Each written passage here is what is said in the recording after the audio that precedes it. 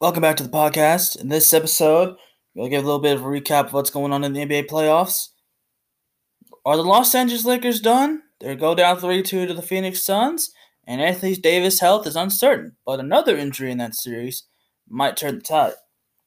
Also, Denver versus Portland.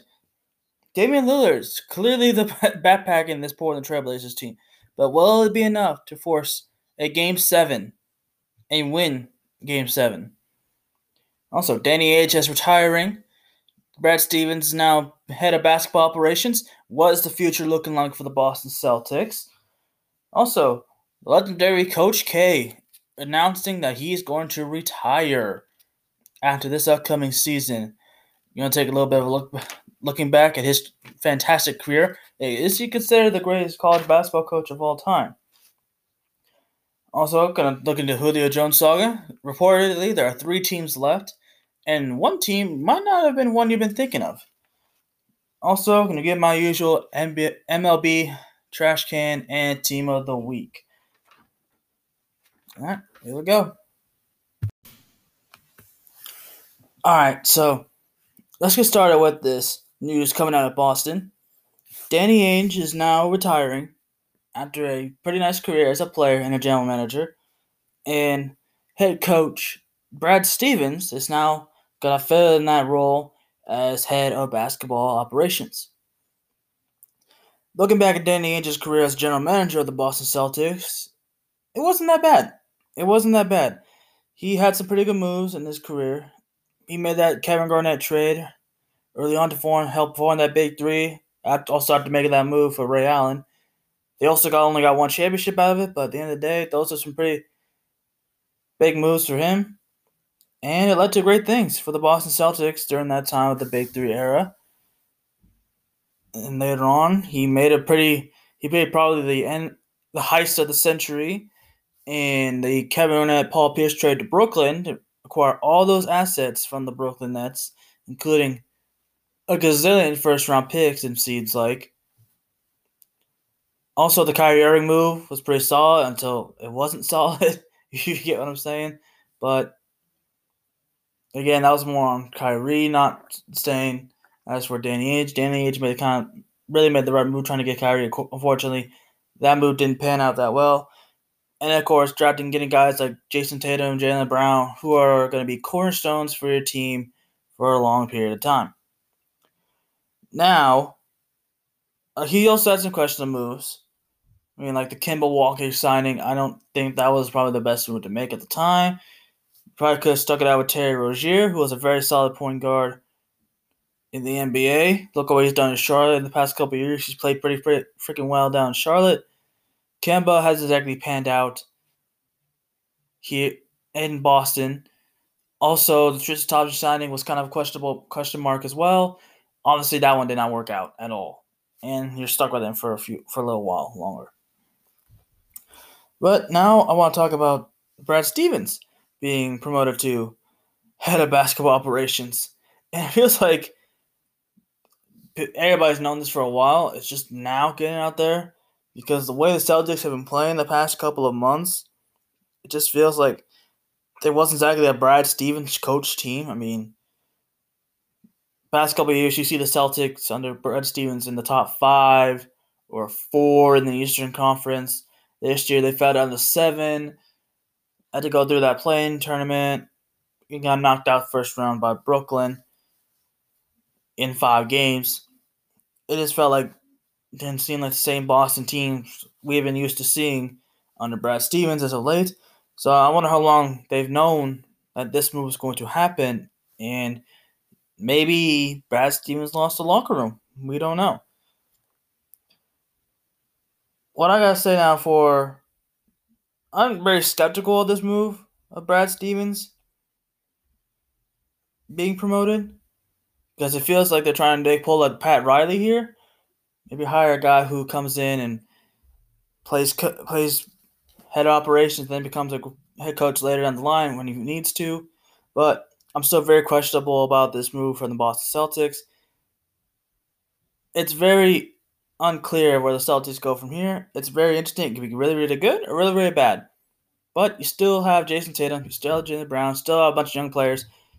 I would trade Kemba, trade Marcus Smart, get some assets back, and move on. That's all I'll say about the Boston Celtics. All right, moving on to Phoenix and Los Angeles Lakers. So, if you watched the game I watched last night, you would have saw that this Lakers team, even with LeBron James still on the court, without Anthony Davis, is far outclassed. They are far outclassed. And it showed in a 115-85 domination from the Phoenix Suns over the Lakers. The Suns now hold a 3-2 series lead over the Los Angeles Lakers. But the only thing that didn't go right for this team was the Chris Paul getting injured again in the shoulder, and it's terrible. It sucks because Chris Paul has looked really good in Game 4. He looked great in Game 4. Looked like he was healthy again. Then coming to Game 5, and now he's hurt again. Now I'm kind of interested to see what happens with that shoulder come Thursday. On the other side, you gotta look at Anthony Davis' injury with his groin injury, and you gotta wonder, by some miracle, will he play in Game 6 of this series? Because let's face it, I love LeBron, but LeBron doesn't exactly look like LeBron. I mean, if AD does not play in Game 6, it's time for the real LeBron James to stand up. Because the LeBron James I have seen throughout this entire series so far against Phoenix hasn't looked like the actual LeBron James. It looks like I'm watching, like, I don't know what to think of this LeBron James we're looking at right now. Has Father Time finally caught up to LeBron James? I don't know. But at the end of the day, the real LeBron James needs to stand up. With or without Davis, the real LeBron James needs to stand up. Because if I'm being completely honest right now, for the sake of the Lakers, I guess not for the sake of the Lakers, but to be brutally honest to the Lakers fans, this team, as constructed right now, is probably worse than the 2018 Cavaliers, which was LeBron's last Cavaliers team. Hard to believe, but I honestly think this Lakers team right now, as constructed without LeBron and AD, would lose to the 2018 Cavaliers.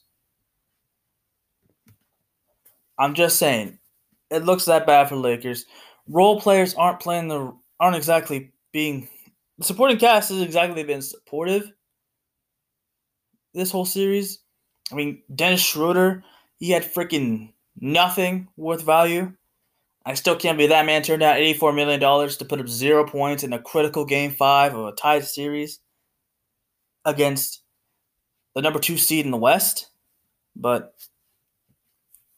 it is what it is. Like I said, with or without AD, Game 6, LeBron James needs to stand. The real LeBron James must stand up. Do I think this series goes 7 games without LeBron James playing like LeBron or a healthy Anthony Davis? No. Maybe they have a chance at Game 6 if Chris Paul doesn't play, depending on how Booker, Ayton, who have been playing fantastic in this series, by the way, how they play in Game 6, a chance to close out the defending champs. Thursday night is going to be the biggest game of the year for the Lakers. And for all your LeBron James fans out there who just follow the Lakers or follow LeBron where he went, this is big for y'all too. Because I don't want to hear nothing about LeBron James if he loses this series. Because losing that first round series is the only thing y'all had when comparing Jordan and LeBron. LeBron never lost a first round series, but Jordan has. What are you going to say if LeBron loses this one? If LeBron loses this series, what do y'all have to say? What do y'all have to say? Y'all have nothing to say. But to close it out, will I think the series goes 7? If LeBron James shows up and plays like LeBron we've all watched growing up, all the LeBron we've seen play throughout his entire career, we need that LeBron. We need LeBron, Game 6, Miami versus Boston Celtics. If you watch basketball for as long as I have, you know. The Lakers are going to need LeBron to be that LeBron. If they're going to have a chance to send this series to 7 without potentially Anthony Davis. I mentioned earlier that the Brooklyn Nets have finished off the Boston Celtics in 5 games to move on to the second round, and now they have a date with my pick to win the NBA championship this year, the Milwaukee Bucks. And when Saturday hits, this is going to be fun. That's going to be a fun series to watch, man. It's going to be an amazing series. You got the immovable object versus the unstoppable force with these two teams in the Eastern Conference. And I'm going to say it right now. The winner of this series will win the NBA Finals. I don't want to hear nothing about it. The winner of this series will win the championship this year. So let's just go back and look at how these two teams got to where they are right now. So for the Bucks, their first round matchup, they had to go up against the team that knocked them out last year in the Miami Heat. And it definitely was nowhere near the same story. The Milwaukee Bucks absolutely dominated the Heat in games 2, 3, and 4 after winning a close overtime game in game 1 to move on to the second round. The Miami Heat defense was nowhere near as good as last year's defense, so Giannis absolutely dominated in the paint. He put up numbers that we're used to seeing him put up. Chris Middleton was outstanding this series. And the X factor of this series that really changed the dynamic for the Milwaukee Bucks this year, Jrue Holiday. He also had one heck of a series as well. And that also, you got guys like Brian Forbes that stepped up big time, hit some big time shots. I think he had like 22 in game 4 in the closeout game. So he definitely hit some shots. The Bucks defense was absolutely outstanding in that series. Giannis guarding Jimmy Butler. Jimmy Butler could not get going at all in that series, which was one of the big things that cost them last year in the bubble. Jimmy Butler going off. Giannis and the Bucks defense were able to contain Jimmy Butler. Bam Adebayo did not have a great series either for the Miami Heat, and I think nobody really had a great series for the Miami Heat. That Bucks defense did an absolutely amazing job shutting down the Miami Heat's offense and taking advantage of the flaws that the Miami Heat defense had in this series. Now for the Brooklyn Nets, they had a pretty awesome series, but not in the way you think. They had to go to 5 games against Boston because of a game 3. Jason Tatum decided to go completely bonkers and drop 50 on Brooklyn. But other than that, Brooklyn was just too much for Boston. The Big Three's offense was just insane. I think everybody in that Big Three dropped at least 20 a night in every one of those 5 games. James Harden looked absolutely outstanding coming back. Kevin Durant did Kevin Durant things. And Kyrie, he got the final laugh from Boston against Boston. You know Kyrie had to feel good after that one. You know he had to feel good after beating Boston, especially how that relationship between Kyrie and Boston ended. So, and Boston just had no answers for that offense whatsoever. And it led to a gentleman's sweep, which was Nets in 5. Now, how I see this series playing out is going to be really, really interesting because Giannis versus the Nets this year is averaging near 40 points. It's like 39.7 or something like that. It's damn near 40 points. So it's going to be interesting to see how the Nets defense, which isn't particularly a strength of this ball club, How are they going to contain Giannis? I don't think they can. Obviously, they can't just build a wall around him anymore. Because now, if you got to have guys like Drew Holiday hitting shots and Middleton hitting shots and Brian Forbes, if he keeps shooting the ball the way he's shooting, you can't exactly just focus completely on Giannis if you got guys around Giannis hitting the shots like they did against Miami. On the other side, it's going to be interesting to see how the defensive matchups work for the Milwaukee Bucks. Does Giannis take the assignment of Kevin Durant? Probably. Drew Holiday's got to take either Kyrie or James Harden. That just leaves who's going to guard either James Harden or Kyrie Irving. I don't know. I'll let Mike Budenholzer figure that one out. He's had a long time to think about that one. Because he got rid of the Miami Heat quickly. He just got to sit back and watch. So hopefully Mike Budenholzer has some sort of plan to combat this offense for Brooklyn. It's not just the big three either. You got Joe Harris who can knock down a few shots here and there. Bruce Brown's been solid all year long. It's going to be interesting to see how they combat that very potent offense for the Brooklyn Nets. I have this series going the distance.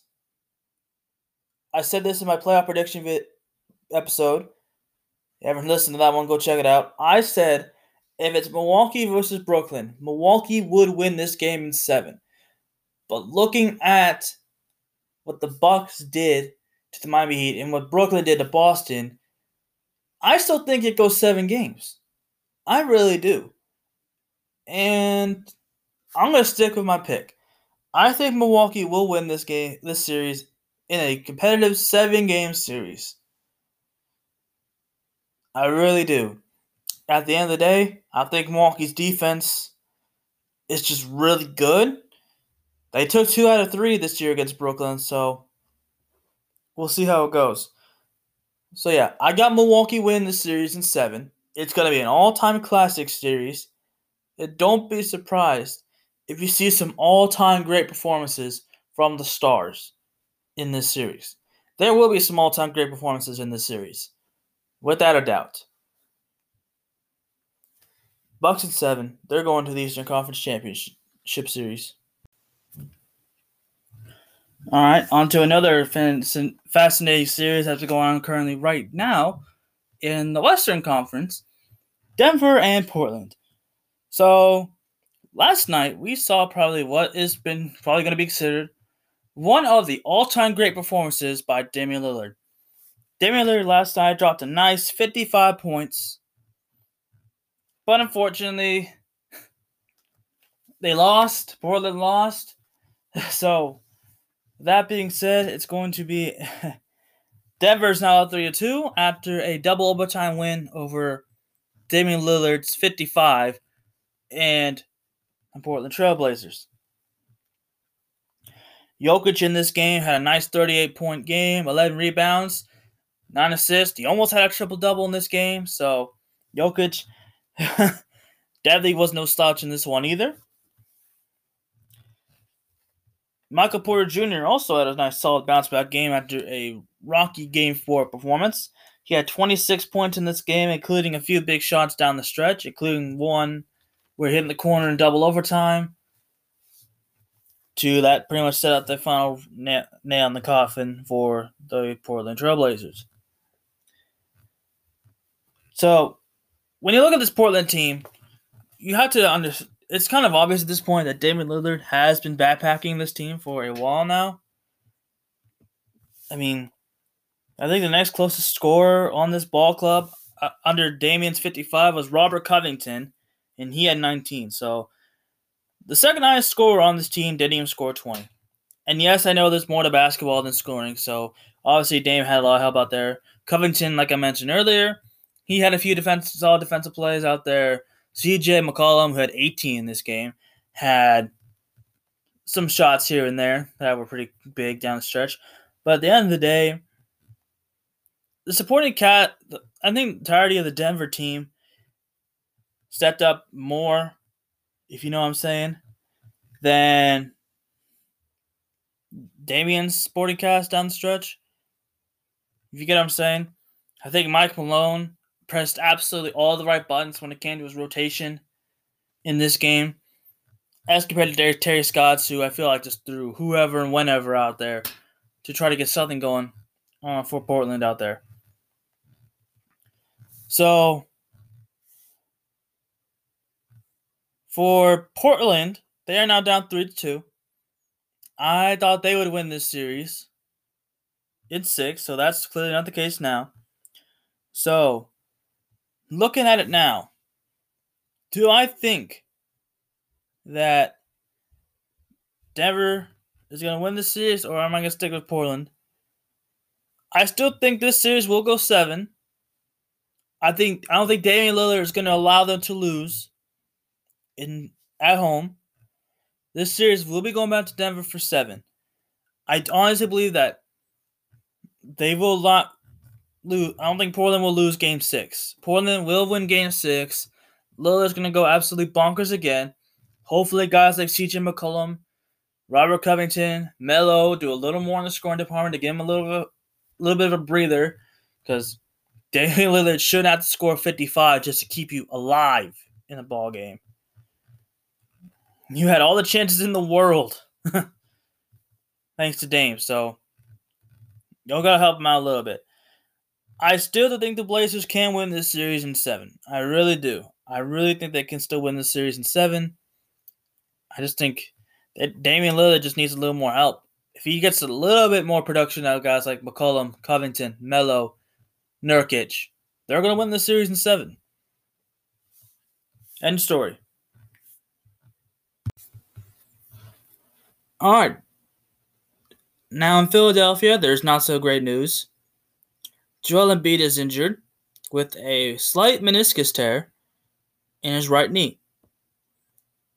You saw in Game 4, Joel Embiid got injured in that game. It was out with right knee soreness, and now his diagnosis is a slight meniscus tear in the right knee. That's not great news for Philadelphia, because even though he's listed day-to-day by the Philadelphia 76ers, this injury is not exactly a day-to-day type injury. This is an injury where he can get treatment on it, but it could be a potential surgery required injury. It could be requiring some surgery. So I don't expect him to play in Game 5 of this series. So the biggest question for the Philadelphia 76ers is, can guys like Ben Simmons and Tobias Harris pick up the slack on the offensive side of the basketball? We know they're capable of doing this. We saw Tobias Harris do it in Game 1 when he dropped 37 in Game 1. Ben Simmons, we've seen him drop 40 before. We've seen him drop 30 points. But in this series, he's been a little bit lackluster on the offensive side of the basketball. Yes, I understand he's great defensively, but he needs to start doing more on the offensive side of the basketball. We've seen games where he gets aggressive and he can get 30 points, 40 points. Heck, I think even has a 50-point game in his career. So, for Philadelphia, if Joel Embiid can't play, this is a whole different team. They're definitely not a 1 seed. They're definitely not going to look like a 1 seed without Joel Embiid. So can Simmons and Tobias Harris and the rest of these guys step up, make plays, make shots, pick up the slack a little bit? I do think they will finish off Washington tonight. That will be pretty much a give or take. It's in Philly. They're at home. They don't want to play around with Washington anymore. I think they'll take care of business tonight. I honestly think they will. But going forward, if Joel Embiid can't play with this injury, can Ben Simmons, can Tobias Harris, can the rest of these guys step up, do the jobs, and beat a winner of the Hawks and Knicks series? Possibly. Won't be as easy, but they probably will. They probably weren't going to beat Brooklyn or Milwaukee with or without Embiid anyway. So the question is, can they even get there now? So Philadelphia, hopefully Joel Embiid finds some Lasher's pit somewhere to heal himself or something, because without him, y'all just a waste of a 1 seed. Let's be honest. Embiid is your team. Unless Ben Simmons and Tobias Harris step up their game. Alright, on to Jazz and Grizzlies. So, the story of this series so far for the Utah Jazz has been the return of Donovan Mitchell from his injury. Obviously, Game 1, he did not play, and the offense didn't look as great for the Utah Jazz as they lost Game 1 thanks to, obviously, great performances from Ja Morant and Dillon Brooks. But since he's come back, the Jazz offense has been absolutely potent. Everything's clicking on all cylinders. Mike Conley's been hitting some great shots. Bogdanovich hits shots here and there. Rudy Gobert is doing his job down low. The offenses look smooth for the Utah Jazz. Like I mentioned, Mike Conley has been absolutely terrific in this series. And it seems like every time they need a big shot, so far, especially in the last game, Mike Conley has been that guy to hit the shots to get that team rolling to close out the last 3 games. The Grizzlies, on the other hand, they've had some great performances individually, but as a team, I think they're just a little bit too young. This team has a bright future, but down 3-1, heading to a hostile Salt Lake City, I think they're done. I think they're going to be done. They play tonight. I think they're going to be finished. I don't think there's any way, unless somehow Ja Morant and Dillon Brooks somehow have absolutely outstanding ball games and go completely bonkers and catch the Jazz on an off night, I don't think they win Game 5. I think the series is over. Knicks and Hawks, again, another series with another team down 3-1, the New York Knicks, who I picked to win this series. They have been absolutely disappointing, especially Julius Randle. Julius Randle, so far this series, hasn't exactly been playing great. So far, the Knicks offense has definitely not been potent at all, outside of Derrick Rose. I think everybody on the Knicks offensively owes Derrick Rose an apology for not helping him. I mean, he's 32. But on the other hand, the Hawks offense has been absolutely outstanding, led by Trae Young. Obviously, you got Trae Young doing his thing. Capella's been playing well. Bogdanovich hit some shots here and there. DeAndre Hunter has been playing pretty well. Gallinari's hitting his shots. Gallinari, but I know you're probably not listening to this podcast, but Gallinari, please get rid of that weird mohawk thing you got going. It just doesn't look good, by the way. But besides that, the Hawks have been playing fantastic. Heck, even the Hawks' defense has been great. I completely underestimated this Hawks' defense going into this series. I felt like the Knicks were going to use their physicality and absolutely bully the Hawks down low in the paint and just be the more physical team. But I was completely wrong so far. The Hawks have been the more physical team. They've been aggressive. They've been forcing the Knicks to take some really tough shots. And for the Knicks, even when they have good shots, they're not making them. That's been the key of this series so far. And now it's down to this. Knicks are down 3-1, and they're at home in the Garden. It's going to be interesting to see how they respond. But I think the Hawks will finish off the Knicks in New York City, and Knicks fans can go back under their rocks. Go back to where they came from, because I'm tired of hearing Knicks fans. I really am tired of hearing Knicks fans. They're probably the most annoying fans in North American sports. End of story. So yeah, Jazz and Grizzlies. I think the Grizzlies get finished off tonight by the Jazz. Knicks and Hawks. I think the Hawks finish off the Knicks. It's going to be interesting to see how those two perform in the second round of this series. Well, playoffs, not series. But you get what I mean. Last series I want to talk about real quick, because this one has been a fascinating one so far, is the Dallas Mavericks and the Los Angeles Clippers matchup, which is now tied at 2 apiece. The series is now tied to a piece after strong performances in Game 3 and 4 from Paul George and Kawhi Leonard. But another big issue for the Mavericks so far in the past 2 games has been Luka's health. Obviously, Luka has been dealing with a neck strain for the past 2 games, and it definitely looks like it's affected his game. Game 3, he didn't look the same going down the stretch. Obviously, he wasn't playing like Luka we've been used to seeing against the Clippers as of late. And in Game 4, he just did not look himself at all, dealing with a lot of pain.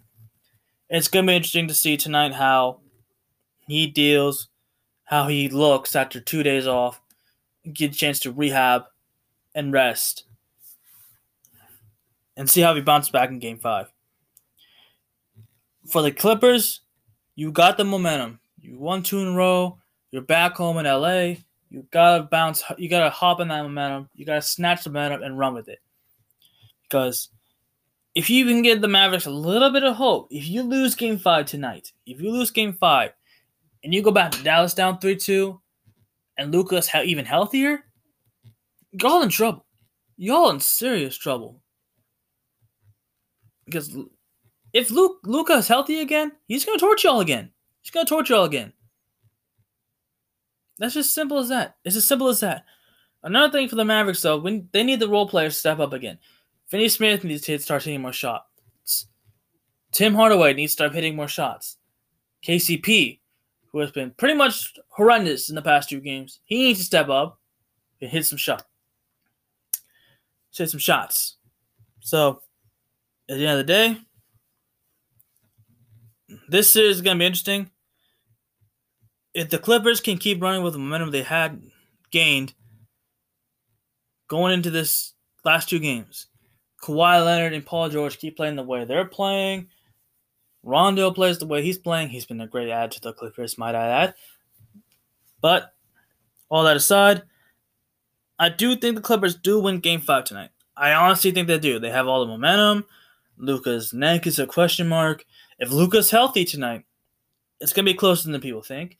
And the Mavericks might have a chance to steal another one on the road. But in the case that Luka isn't healthy, the way the momentum has shifted into the Clippers' favor, I do think that the Clippers win this game tonight. Do I think they win the series? They can. They probably will. If they win tonight. If they don't win tonight, things could be very interesting in LA. Alright, switching gears to football for a little bit.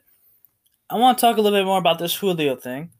Because as of right now, it has been reported that Julio is down to 3 teams that have actually made an offer to trade for the All-Pro wide receiver. 2 of them unexpected, and one of them completely shocked me out of nowhere when I heard that they were going after him. So the 3 teams that have made offers and inquired about the All-Pro Julio Jones are the New England Patriots, as expected, the Tennessee Titans, who have heavily been recruiting him to Tennessee, are on there, so I'm not surprised there. And the 3rd team, who has now all of a sudden become betting favorites to land the All-Pro wide receiver Julio Jones, the Seattle Seahawks. My team, the Seattle Seahawks, have inquired on getting a trade done for the All-Pro wide receiver. I'm going to talk about this for a minute, because if Seattle somehow finds the capital to get Julio Jones, All-Pro wide receiver Julio Jones, what could this mean for the Seattle Seahawks? That offense would be insane with Julio Jones. I mean, obviously you got Russell Wilson at quarterback. For Julio, you know what? I'm just gonna do. I know Julio probably doesn't listen to this podcast, but I'm gonna make my pitch for Julio Jones to come to Seattle. Somehow get his way in Seattle. Julio, you come to Seattle, you get an MVP candidate every year in Russell Wilson, who has been one of the best quarterbacks in the league for a while now. He's an upgrade from Matt Ryan. He's a better quarterback than Matt Ryan, and he'll probably throw you some red zone targets. Finally get you some red zone targets in the end zone. You have guys like DK Metcalf and Tyler Lockett up there, who will definitely get some attention from the top secondary players in this league.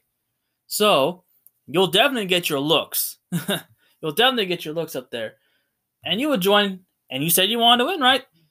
What team? There's only been few teams that have been winning since 2012 that have won more.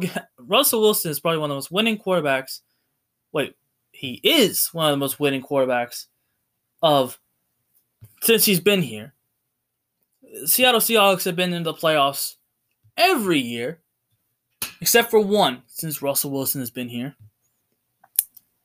So, if someone finds his way to Seattle, I think the offense would be absolutely outstanding. Would be pretty much unguardable from a standpoint because, yes, there are some great defenses out there, but receiver-wise, you got two monsters, Julio and DK, on the outside. And then you got Tyler Lockett, who's been Russell Wilson's probably his favorite receiver since he came to Seattle. So,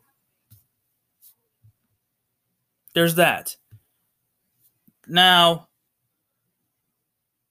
for Seattle, what would be the benefits of them making the move? Like I said, your offense would be absolutely ridiculous in the passing game. I mean, think about the targets Wilson will have.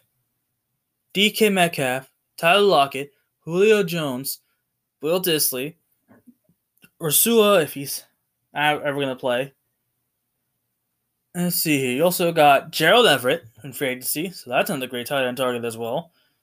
I mean, who are defenders going to defend? I mean, you got Jalen Ramsey on the Rams. He can only cover one of them. What are they going to do about the other two? What are they going to do? So, it would be a big move. Also, you had the issues. Russell Wilson, y'all were a little bit of odds going into the offseason. This would make the guy really happy to get Julio. Trust me, it would be worth it. As for the Patriots and Titans, it makes sense for them too to go out and try to get him. Patriots are desperate need for a receiver. You got to get Cam Newton someone to throw to, and maybe Matt Jones a guy to throw to. I mean, Matt Jones coming in, he has wide receiver like Julio Jones to throw to right out the gate. He'd probably take it. For the Titans, Julio and A.J. Brown, 2,000-yard receivers every year. Ryan Tannehill is a very solid quarterback as well. He just needs more help besides A.J. Brown to throw the ball to. And obviously, Julio in that play action would be insane. So, yeah, that's all I got to think about the current situation with Julio Jones. 3 interesting teams to go to. Maybe he finds his way. Hopefully, he finds his way to Seattle. As a fan, I'm hoping he finds his way to Seattle, but if he finds his way any other one of these 3 teams, I think it'd be great for Julio. All right, sticking with football, with OTAs underway, I think it'd be a good time to give you my top 10 teams going into OTAs. So at number 1, I'm going 1 through 10. Number 1, obviously got to put the defending Super Bowl champions at number 1. Tampa Bay was able to bring back everybody that started on that Super Bowl team last year. I think with some of the draft picks they made in the NFL draft, I think this team's still going to be considered the best team in the league going forward. So, yeah, Tampa Bay, number 1. Number 2, I've got the Kansas City Chiefs. Honestly, last year they looked absolutely dominant until they ran into a buzzsaw in the Tampa Bay Buccaneers in the Super Bowl. This year, Patrick Mahomes says he wants to go 20-0, which is honestly a possible goal, reachable goal for the Chiefs. They just look that good. I think with the offensive line additions they made in the offseason to keep Patrick Mahomes on his feet, I think he'll have a lot more time to throw this year than years past. So expect that offense to be as deadly as ever. Number 3, I've got the Buffalo Bills. Buffalo last year made it all the way to the AFC Championship game this year. I think just another year of experience for Josh Allen. I think that experience for everybody is going to motivate them to play a lot better this year. I do think they're going to be the only real threat. One of two real threats to the Chiefs. I think there's only two teams in the AFC that could beat Kansas City this year. And I think Buffalo's one of them, so I have them here at number 3. That and their defense got a lot better with their pass rushing need. I think the pass rushing need was one of the things they need to fill out, and they did that pretty well in the draft and free agency. Number 4, I got the Rams. Defense is still very strong. They got guys like Matthew Stafford there to bolster the quarterback position, which probably was one of their only weaknesses going into next year. And now they trade Jared Goff for Matthew Stafford. I think this team is going to be a very scary pick going into this season. Might be the favorites to go to the Super Bowl this year, maybe even to win it. We'll have to wait and see. Number 5, I got the Cleveland Browns. I think this team is going to get a lot better than last year. Obviously, they got a rough start to the season this year, having to go up against Kansas City right out the gate. But after that game, I think they have a really good chance to run the table in the AFC North. Baker Mayfield should have another year to improve. I think that receiving core, getting OBJ back, is going to be even crazier. That defense is going to get a lot better with the acquisitions of with Myles Garrett. Well, obviously not acquisitions, but they got a lot of key guys like Johnson from the Rams. They shored up their linebacking core in the draft this year. So I really think the Browns are going to be the favorite to win the AFC North this year. And I think they can make a lot of noise in the AFC. At 6, I got my Seattle Seahawks.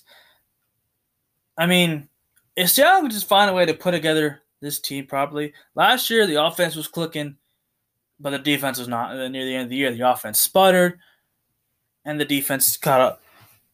I like Shane Waldron as an offensive coordinator for this team. I really like the way he's going to run this offense for the Seattle Seahawks. It's going to be interesting to see how they move forward. And if they get Julio Jones, it could be interesting, to say the least. They could definitely challenge the Rams in this division. At number 7, I have the Tennessee Titans. Obviously, they tried to show up their secondary this year in the draft. Caleb Farley, Greg Newsome. I know they didn't get Greg Newsome, my bad. But they shored up Elijah Molden. That's what it was. Elijah Molden. They shored up their secondary this year in the draft. And, again, another team in the run for Julio Jones.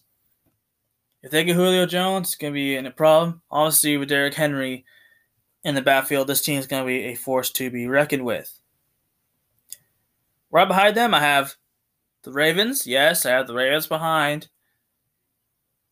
the Titans, even though the Ravens beat the Titans in the playoffs. Here's why.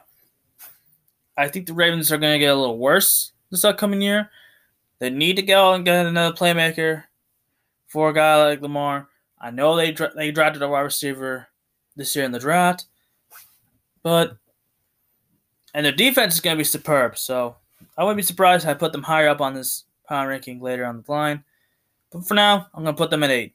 I just need to see a little more development from Lamar. Maybe some pass catchers come out and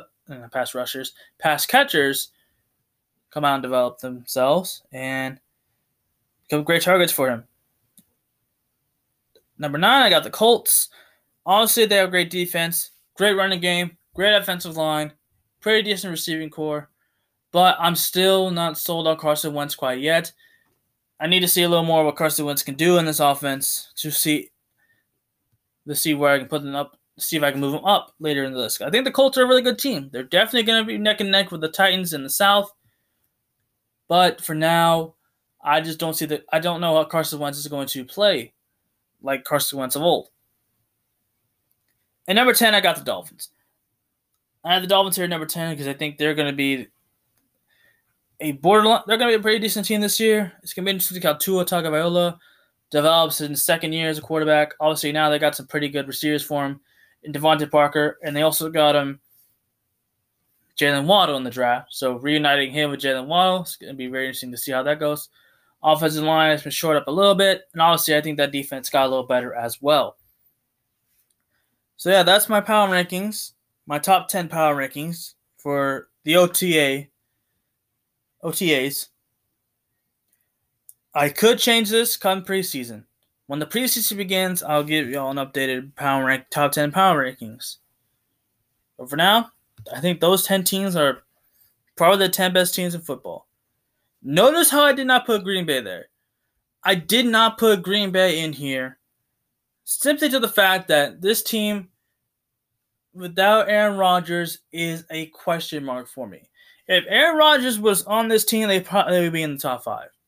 But for now, I made this ranking based off if Aaron Rodgers does not show up. If he does show up, my next power rankings, the Packers will definitely be in them. But these power rankings were solely based off Aaron Rodgers not being in the building.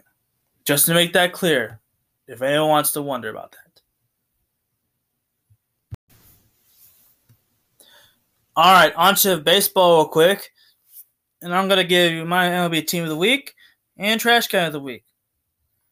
So, for my Team of the Week this week, I'm giving it to the Chicago Cubs, who in their last 10 games have won 9 of their last 10 and have now catapulted themselves into first place into the National League Central following a sweep of the San Diego Padres. The offense for the Cubs has started to come around at last. The pitching has been solid, and that's why the Cubs are here as my Team of the Week. For Trash Can of the Week, I'm giving it to the Texas Rangers, who have just been absolutely terrible as of late. They're on a 7-game losing streak, and, well, they now find themselves in last place in the American League West. Kind of like how we all expected it to be. So, for now, Texas Rangers are the MLB Trash Can of the Week.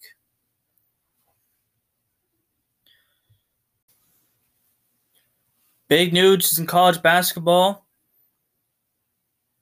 Duke basketball coach Mike K, Coach K, plans on retiring after this upcoming season.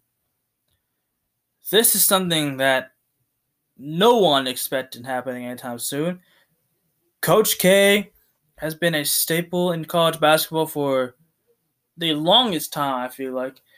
Anytime you think of Duke basketball, you always think of Coach K.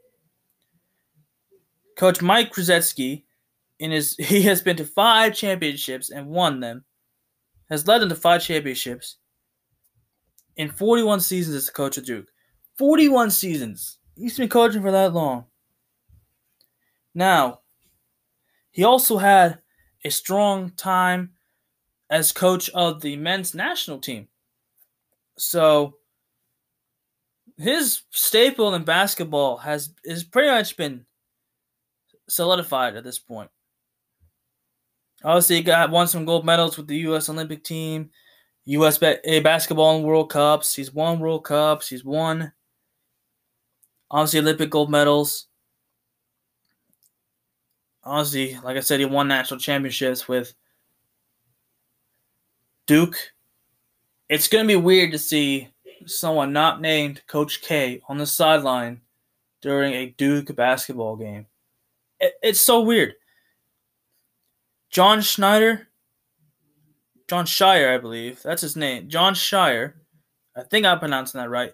Has to name his successor going to the next season. He played under Coach K from 2006, 2010, so he know Coach K for a while, and he's going to take over after Coach K retires. So what does that mean for basketball? So college basketball, it's definitely going to be a weird sight. It's going to see how Duke basketball is going to look like after Coach K retires, because he's been such a staple in that program for a long time. And a lot of people like Coach K, and that's why players went to Duke. Coach K is one of those guys who didn't really just focus on basketball; he also focused on life. So it's gonna be weird. The North Carolina Duke rivalry is gonna look a little weird too, because now Roy Williams retired, and now Coach K is gonna retire.